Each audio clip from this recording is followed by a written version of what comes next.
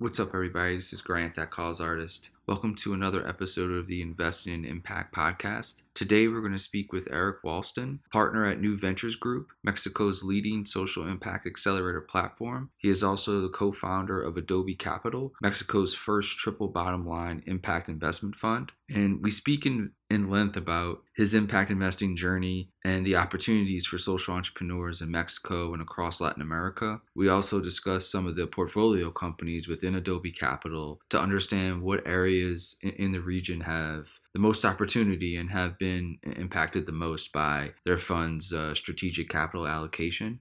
He speaks passionately about housing, education, and healthcare within the region, and his support for impact-driven entrepreneurs who are able to create these innovative and profitable companies. It's just a really, really good conversation about another part of the world. I'm always interested in discovering what's going on within social impact, within impact investing, in other areas outside America, because I think there's much more innovative things actually going on within this space in other parts of the world. So it's really good to get a glimpse on what it's like, on the ground there in these regions, and what kind of companies are being created and what problems are being solved through these businesses and through these innovative approaches. I hope you guys enjoy the conversation. As always, Grant at callsartist.com if you have any questions or suggestions. Hope everyone is staying safe and staying healthy, and I'll talk to you next time. Thanks. Bye. Usually how I like to start these conversations, just a little bit about the individual's journey on sort of how to get to, what they're doing at the moment. And most people I talk to are doing something, pretty big, and will definitely take up a lot of their sort of life's work, so to speak. So can you just give us a little bit of background of what led you to sort of co-found Adobe Capital? Sure. So, I was on the typical finance track, did my MBA at the University of Chicago, then went and did investment banking, and then ended up doing private equity for a number of years. And kind of, that well-worn path was pretty clear in front of me. Right. And I think what threw a wrench into the works was when my first daughter was born.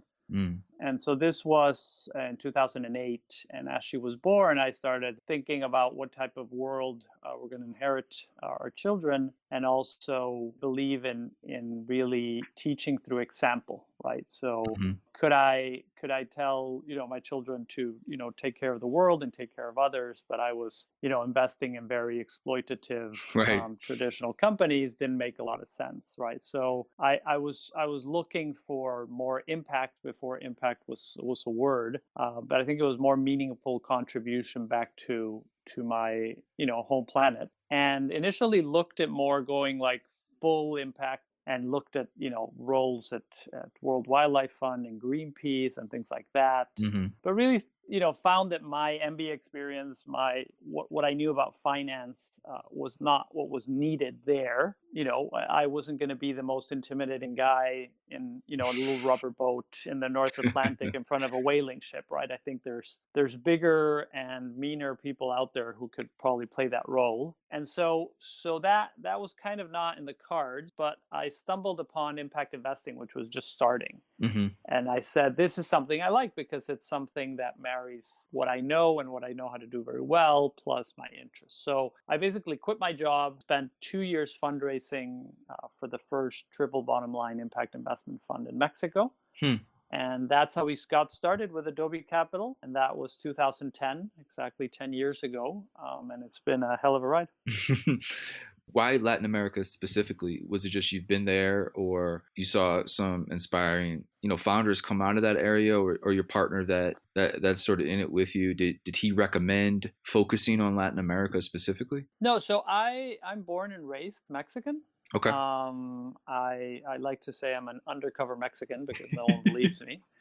And that's where I grew up. I mean, Gotcha. my parents are Swedish, but I was born in Mexico, so that was kind of home court. It's where Interesting. I'd done private equity. It's what I knew best, and my partner is also Mexican, so I do believe in being a local investor, and that's why we focus there. Fund two, fast forwarding a bit, is now regional, so Mm-hmm. we are investing throughout Latin America and have done our first deal in Colombia, and really branching out. What's the sort of landscape in Latin America right now? And I mean, 2010 to now, I mean, obviously a decade in dealing with sort of technology and venture is like 100 years, right? I mean, it moves so rapidly. What has sort of been the transition you've seen from 2010 to 2020 in that region? Yeah, so on the impact space, particularly because that's what I focus on, the growth has been very big. Hmm. I think it's been big in Brazil and Mexico more particularly, but it has started in other regions. And so I think like the impact movement really started in the UK and Europe. Then it came over to the US. But after that, I'd say it's even more advanced in Africa or Mm. Southeast Asia, Hmm. and that's part of the work that we've been done building the ecosystem through the Latin American Impact Investment Forum, which we run every year, and just gathering people to think about and talk about these types of issues. And so the growth has been tremendous. And the other thing is, there's just uh, a lack of public services, so education, healthcare, housing, recycling, Hmm.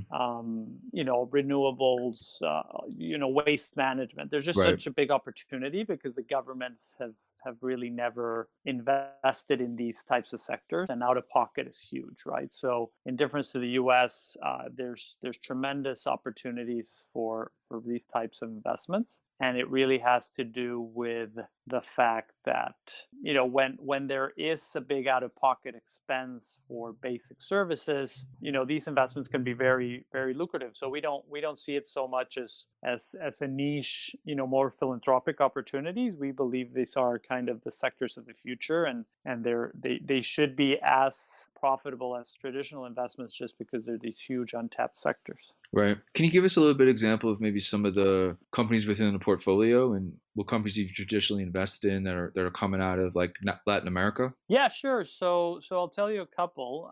One of the companies which we already invested in and exited is Provive. Hmm. And Provive is basically focused on recovering abandoned low-income housing in smaller U.S. cities across no so smaller Mexican cities across the U.S. border. Mm. So be it Tijuana, Ciudad Juarez, Mexicali, and so there's a lot of abandoned houses, and they go and buy them, and then together with a foundation, they really rebuild the social tissue, right? They rebuild the community so Hmm. that they fix up the parks and they paint the walls and they lobby municipal authorities, so there's better lighting and more security. And then these houses which they might buy for 50 cents on the dollar, then suddenly they're going to be worth 80, and 80 Sure. cents on the dollar, and then they've got a margin there. But what's really interesting is they might come in and buy five, three, four, 500 houses in a certain housing block. But these benefits derive to them,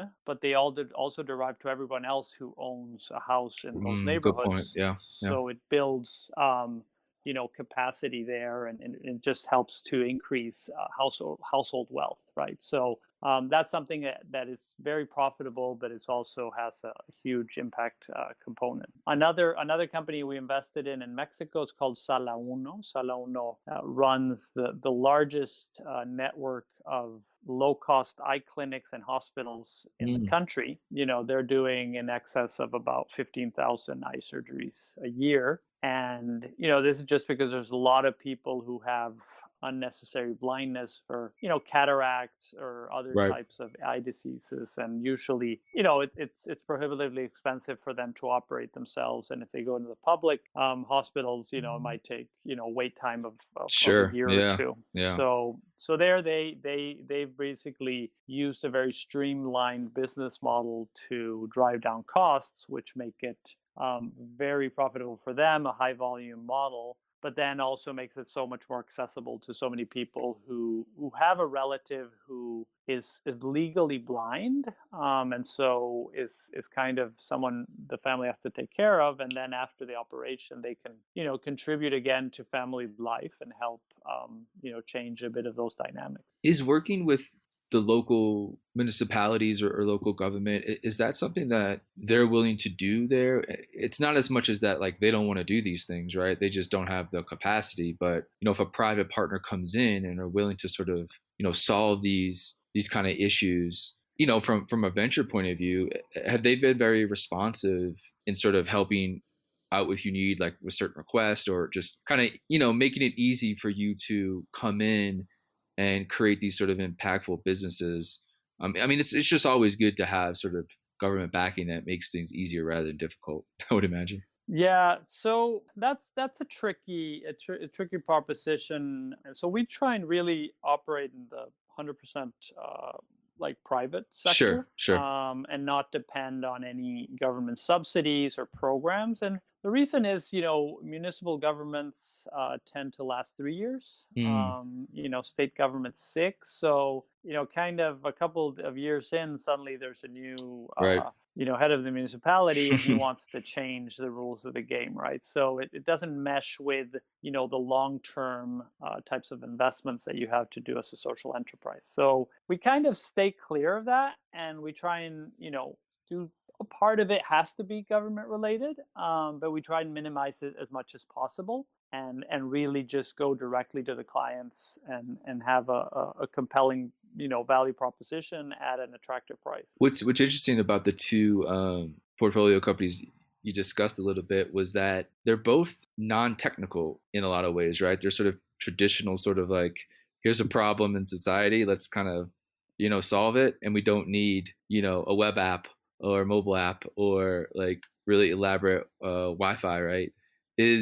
Are there a lot of like technical companies that are coming out of Mexico and Latin America that you see, or do you guys focus traditionally on like these non-technical companies, just because that's your forte? So I think we tend to favor bricks and mortar Hmm. Hmm. type of solutions, because that's really what's needed. I Right. think I think the U.S. in particularly is a bit enamored with Hmm. everything tech. Yep. And quite honestly, tech has its limits. It's not going to save the world, and a lot of the problems we are seeing today are actually created by Yeah. tech. And so when you have a country like most of Latin America, where just the overall provision of the basics like drinking water, Right. healthcare delivery, education, housing, waste management, recycling, when that's it hasn't been actually ever pretty well addressed. Right. And it's the statistics are huge, right? There's like 7 million homes that need to be built in the country, right? And Wow. an app's not going to do that. You have about 350,000 students just in Mexico who would like to go to college but can't, because they don't have the financing, right? Because there's no student loans. So we were Mm, actually investors in the largest student lender down there. And interesting. so these are all things that an app can help, and we do embrace technology in a way of reaching out to students, collecting, sending them their invoices, Yeah. chat boxes when they have questions. But you need to go and find the students, and finance them, and collect, and that's still going to be done by people. And the surgeries that Sala Uno makes are not going to be made by robots. Right. And the houses that Provive is refurbishing, they're going to be done by people, by painters, and masons, and plumbers. They're not going to be an app. So I think that's why we have tried to go more for the bricks and mortar types of approach, because impact is really foremost in our investment thesis. Whereas there are other people who there are, I think, enhancements Yep. that tech can bring, but I don't think it's the magic bullet. It can assist in the overall goal of what's trying to be accomplished. Yep. It can be an assistant to it. The one thing I like what you said is clean water, right, and sort of waste management. These sort of foundational things. I guess the issue I think with investing traditionally is that it's like, I guess people would look at it and be like, how would you make money from that, right? I think has been the why the reluctancy to sort of solve these problems, right, in developing countries, or just countries around the world that need these simple foundational things, right? Like, I guess capital doesn't want to do it because they can't get returns from it, or is it just like, how would you make money off of like one, like the examples you said, like clean water initiatives, right, or waste management? Like, what's the business models there in Latin America? Yeah, so I think it comes from maybe a U.S. mindset, in Yep. which in most of the US, you turn the tap and water comes out. I Yep. mean, it's kind of like a basic service. And there's been some places like Flint, Michigan, and others Right. where the water's terrible, but it's kind of the exception. Right. Um, in Latin America, a large part of the population, sometimes up to even half, do not have access to any type of running water. Hmm.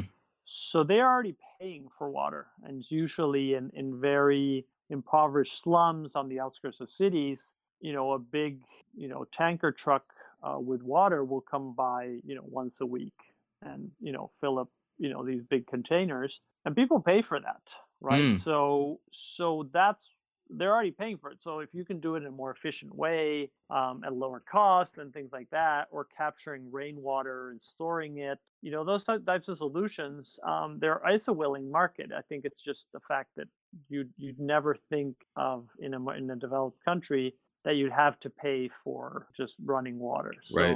So that's the context.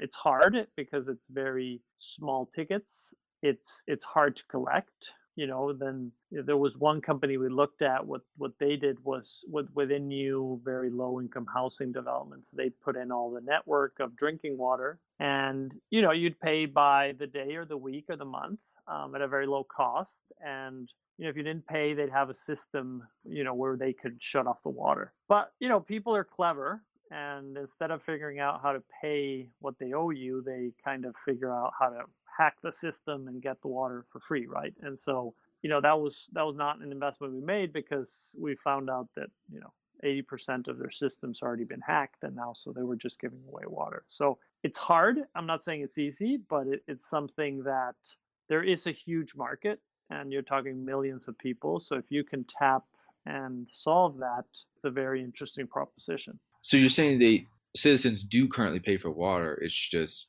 not good water, or some areas. Well, you'd want running water and not something that arrives in a truck Of maybe course. Yeah. twice a week Absolutely. or Absolutely. once a week. Right. Right. And then the quality is usually very bad.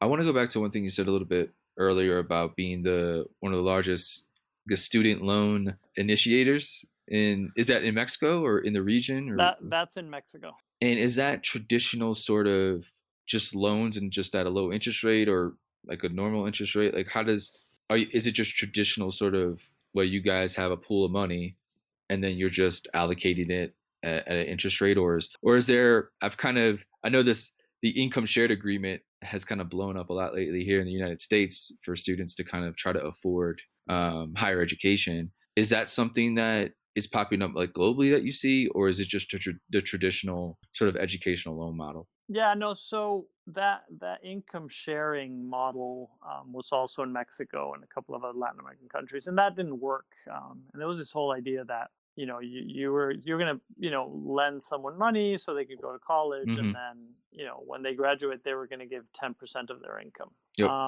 And unfortunately, people would fudge the numbers, Mm. say they had less. It wasn't like a fair proposition. And then it was very hard for those financial institutions to figure out how much they were going to get paid back every month, right? Right. Well, now, I got paid less, because I got laid off, and now I'm not going to pay you, but then I've got this other job. And so that model never panned out. What this company we invested in called Finai is, they really innovated, because the most of the parents of students, so most students, 90% of the families have never been banked before, Right. and they're usually 75% of these students are the first person in their family to go to college. So what they had to do was really innovate, because a lot of the parents who are paying off the student loan work in an informal economy, right? They might have a street market, a stall, or they might be in agriculture. And so there's some months which are good and some months which are bad. And if you're in agriculture, you make a lot of money on harvest, but then very little the rest of the year. It's hard for them to figure out how much they're going to pay over time, and their financial savviness is very low. So this whole, you're going to pay me, X percent over the balance. It's not something they understood. So what these people figured out at Finai was they kind of bundle it all up and say it's like a fixed payment plan. They say, okay, Hmm. you're going to get a loan and you're going to pay me 3,000 pesos a month over the next 10 years, and that's fixed. And then that people would actually look at it and say, okay, I can do that, Can right? understand that. Right. Because this whole amortization schedules in which at Yeah. the beginning you're paying off Adjustable very low, but rates then and yeah. more, and yeah, it didn't Yeah. work. So they were very innovative there, and they've done about 12,000 student loans, the largest player in the country. And it's been a very interesting experience because you're really bringing people into the banking world Hmm. because they've Hmm. never had a bank account, they've never had a loan, so there's a lot of education there as well. I know we talked a little bit about tech earlier, and it's sort of not being, it's something that assists with things rather than being the entire sort of company. Has any companies come out of Latin America in like the mobile payment space? Because that seems to be a very sort of growth sort of sector in places like Africa, have really sort of almost taken the lead on kind of just having a mobile payment ecosystem and kind of skipping almost the brick and mortar, banking structure that, the US has or the UK has, or a lot of European countries. Is that something that you could see Latin America do with sort of mobile payments and maybe mobile banking that Adobe Capital would ever get into? Yeah, so I think Mexico and Latin America in general are more like in the midpoint between like the US and Europe and Mm-hmm. Africa, right? Mm-hmm. I mean, Mm-hmm. Mexico is part of the OECD. It's I think it's a middle developed country. And so there is a banking sector and there are branches and there is a large penetration of credit cards and debit cards and stuff Mm-hmm. like that. Versus in places in Africa, it's just like Right. there's non-existent. I mean, there are no banks, there are no branches, there are no ATMs. In most metropolitan areas of Latin America, there are ATMs and bank branches and things like that. I think they've come in. There's been a big wave of fintech companies, Mm-hmm. and I think some of them are just accepting digital payments. So we've invested in one company in Colombia called Punto Red, and they basically allow small local corner shops like mom Right. and pops accept digital Mm-hmm. payments, and they've got a network of about 72,000 establishments, right? And people show up and they need to pay for something, and they more and more want to pay credit card, and they've only accepted cash. Right. And there's another one in Mexico called Clip, and there's a bunch of people doing that. Then there's the transferring, from one account to the other. There's a lot of people doing those types of things. And then there's interesting, we accelerated one company out of Argentina called Affluenta, and Affluenta is basically a marketplace for like very small loans, Mm-hmm. so peer-to-peer type of model. So you'll get in and you'll say, I've got $1,000 and I'd like to lend it out at a good rate, Right. and it'll show you people who want to borrow $1,000 and they match that up. But I'd say, I think Latin America is more in the middle space there. So there's interesting things. We haven't really invested in any because in most of them it's kind of hard to figure out the impact angle, and a lot of the lenders are just doing exorbitant rates. Sure. Yeah. It's more predatory lending, Mm. and so it's a great business, and there's the margins are huge. But from the impact side, it's like, It's well, pretty terrible. Yeah, it's pretty. yeah, you're going into people You who are go. kind of Yeah. desperate and have no idea what this is, and they get a loan and they're super happy, and then they can't pay for it. Yeah. It's And a vicious cycle. so that's why we haven't done anything other than this investment in Colombia. That's almost promoting poverty rather than trying to solve it. It's Yeah, and what's sad is a lot of these players kind of sell themselves as this right, access to finance. right, Well, right, no, it's access to finance at an attractive and payable rate. right, And it just has to do with the market. My credit card in Mexico, and I'm like the best credit quality there is because I never use money more than 30 days that you get on the credit card. So I never have an outstanding balance. My credit card has a 44% Oh APR. my God. And that's like the top. It goes up to 80s, 100s, and 20s. So Oh my people who are God. lending people at, payday loans at an APR of 100 plus, it's hard to see how anybody ever digs themselves out of their hole. So we try and Jesus, avoid those. that's borderline criminal. I mean, it wouldn't pass in the U.S. I mean, I know there's laws against. I mean, now, I mean, obviously the crisis in 2008 sort of implemented some things, but yeah, I mean, that shouldn't even. I mean, that shouldn't be legal in any country, really. That bothers me a lot. No, I agree. I agree, and I have no problem if if it's a bank and they just say we're a very profitable bank, but it's harder when it's an upcoming startup and they're like touting financial inclusion and Mm-hmm. access to Mm-hmm. finance, Mm-hmm. and we're helping these people by giving them loans, and when you look at the numbers you're like, no way, whoever lands in your net is never getting out, and that's a lot of what we're seeing. What are you seeing from, I guess, an innovation standpoint or an inspirational standpoint from, young founders? Maybe is there a lot of female founders that are getting into the sort of building companies in Mexico? I know that sort of, traditionally hasn't really been funded in the U.S.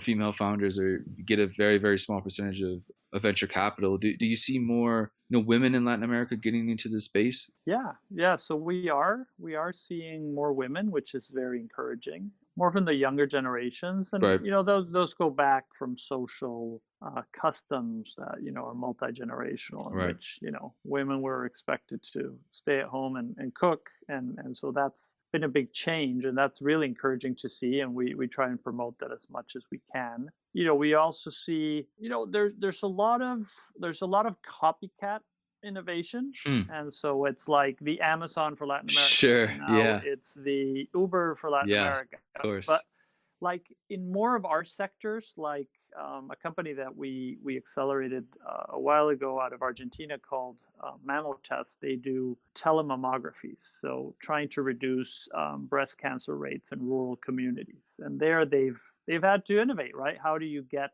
Right. to do those types of screenings for breast cancer in a rural community? And they kind of work hard, and they come up with these really interesting business models. Another company that we invested in called Avita, they do rural housing, right? Mm. So how there's some families who are living in houses made out of cardboard boxes or made out of wood or just recovered materials. How do you bring down public housing subsidies and help them save so they can have access to a home? So we see a lot of that, but more on the tech space. Going back to that, you see a lot of copycats, and eventually it's part of their plate, right? They think that one of these big ones is going to look at the country and say, well, here's a player that looks exactly like me. I'll buy them instead of starting from scratch. And sometimes it Sure. works, and sometimes it doesn't. Going back to the home building for a second, and especially sort of in rural areas where there's just absolutely no even foundational framework to even work with. Have you looked into like this sort of 3D printing home technology?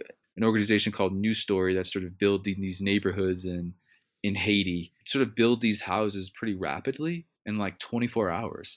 And from an investment standpoint, I don't know the sort of metrics of cost, but I know there's private companies coming out and sort of using 3D technology to sort of build these small sort of homes rather than somebody living obviously in like a cardboard box or a tent or something like that.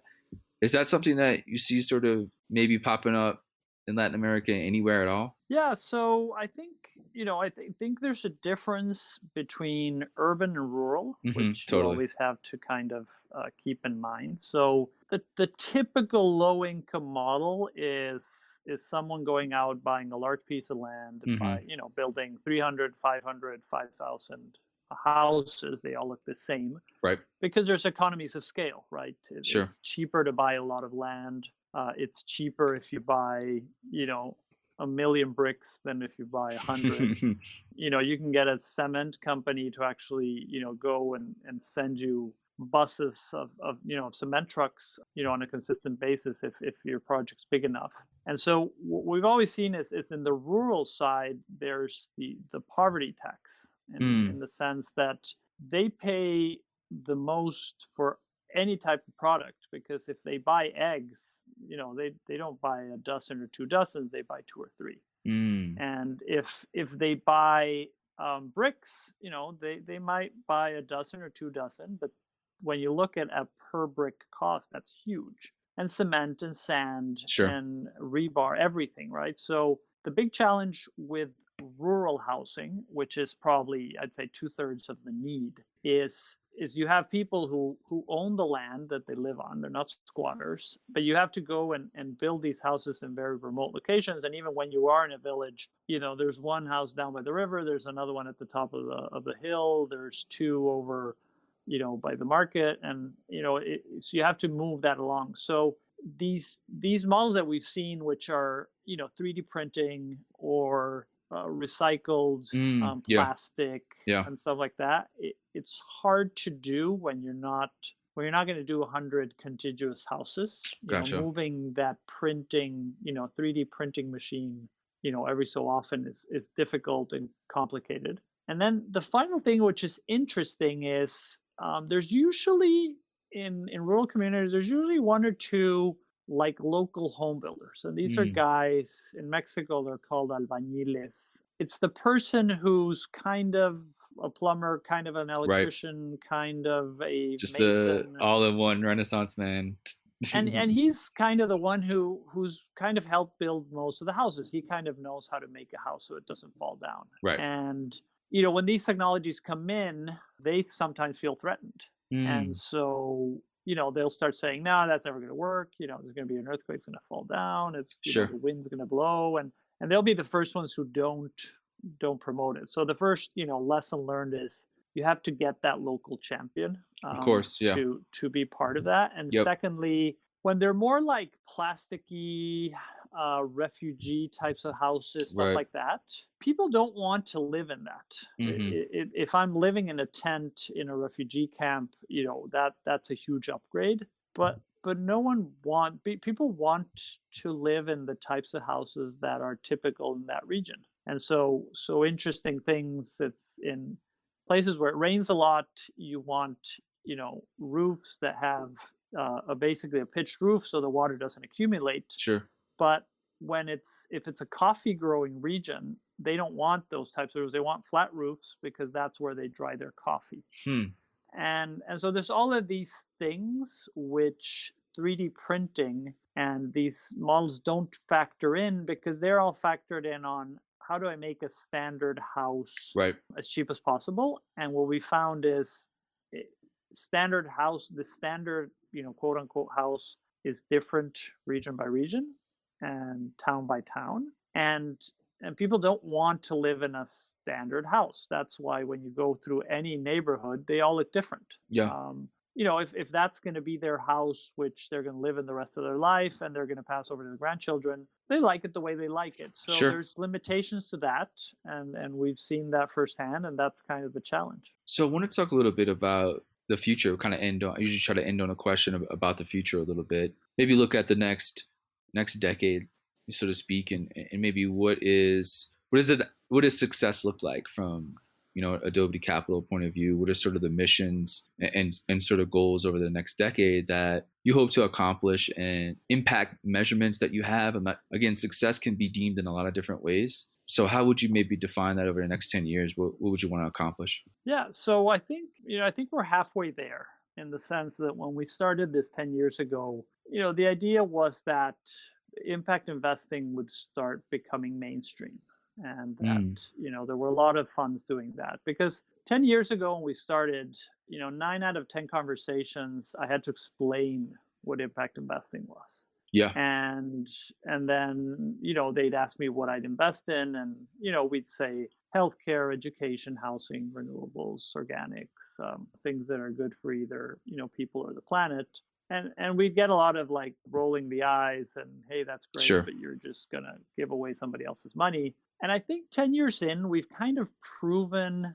So I think first we've kind of been able to disseminate more broadly in Latin America what impact investing is, and most people now get what it is, yeah, although everyone has different viewpoints. yep, And second, I think people have understood that it's not philanthropy. It hmm, can be, if it's done well, it can be a win-win, and that's great to see, right? It's great to see, because it could have just been a couple of years and then would have faded, but it's growing more and more. I think where we see success in the next 10 years is more and more of the traditional players embracing impact, but in a real meaningful way, in a truly profound way, because we need scale. I mean, the size Right. of the problems are not going to be done by small players such as ourselves, which start from scratch. It takes, now we have $50 million in AUM, but it's taken us 10 years, and it's a drop Right. in the bucket for the need.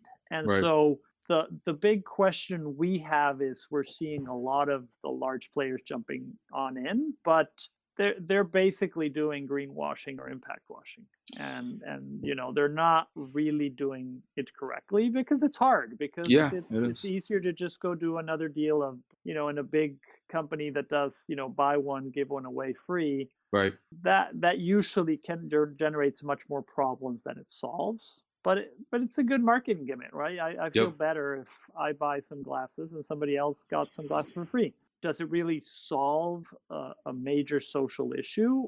Probably not, right? Is that person, if that person needs food or is sick, a pair of new glasses is not what they need, right?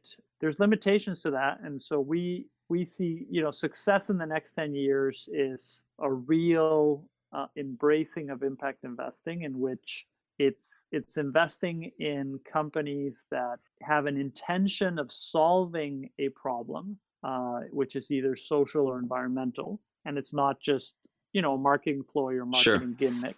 It's measurable in the sense that they can actually go and say X, Y, and Z people benefited in these ways from this. And I'd add additionality, that they're going out and trying to fund companies, and or maybe it's women who otherwise would not get funded, because we see a lot of the players coming in, and they're just doing the same deals that anybody else is doing, and they're doing syndicated deals with another 3 funds or 5 funds. Well, if there's already 5 funds looking at it, you're not really helping anything, right? You need to go and find that company who no one else wants to fund. Right. And so that's where I think we're cautiously optimistic, and it will depend on what these larger players coming in, who are basically gobbling up 95% of the money out there, actually do. And if it's meaningful and it's done the right way, it can be very powerful. And if not, we could get to the point where people are like, what's this about? Because if you do it the wrong way, it can be even worse. Yeah. Well, I appreciate you taking the time, Eric. Fascinated about social enterprises and impact entrepreneurship, and sort of from the founder angle, which I've been focusing on the last 7 years, is really covering the founders and the companies they're building. And recently, as impact investing continues to grow, I really wanted to really chat with the individuals on the other side of it, which is probably one of the most important side, right? Is the capital allocation of funds into these founders and these ideas and these companies. Because like you said, I mean, if everybody's funding the same company, that doesn't help the other innovative company over here that just needs just one person to back them. So it's fascinating talking to the individuals that they're allocating this capital correctly. In my estimate, it's just it's a new dynamic that I think has the potential to really solve a lot of these problems that we're talking about, because for so long the allocation of money just hasn't been appropriated correctly. And I think if that starts to get done within the venture capital world, within the startup world, that focuses on looking at not just funding the Facebook of Latin America, right, or the Instagram of Latin America, but some of these other ones that frankly don't need a lot of capital to start up with, right? And their impact is pretty profound with just a little bit of capital, where some of these other companies need so much money to scale to even become profitable, right? And sometimes they never even do become profitable. So it's refreshing to talk to a lot of people on this side of the industry to get their insight and input on what the future looks like for impact investing, and hopefully we can define it as it should be defined, and we don't have individuals coming in slapping the label on it and causing more problems than they're solving. So appreciate you taking the time. Happy to have this conversation. And what's interesting is because I've had this conversation in the past about, it seems the perception is that if you're a founder, you started a company, right? And that's what an entrepreneur is. What's interesting, I started this from scratch with a blank piece of paper. So I'm also an entrepreneur, but Yeah. usually people, if you raise a fund or an asset management company, it doesn't seem like Mm. an entrepreneurship, but it is. I mean, Great it is point. Yeah. something new, right? So it's just the way we slice and dice, and it makes sense. But I looked at an opportunity similar to all of the entrepreneurs that we've backed, and basically dedicated time and resources to solving and addressing that opportunity. And so this is how it looks, and happy to share the story. Yeah. Amazing. Appreciate it. Thank you so much for taking the time.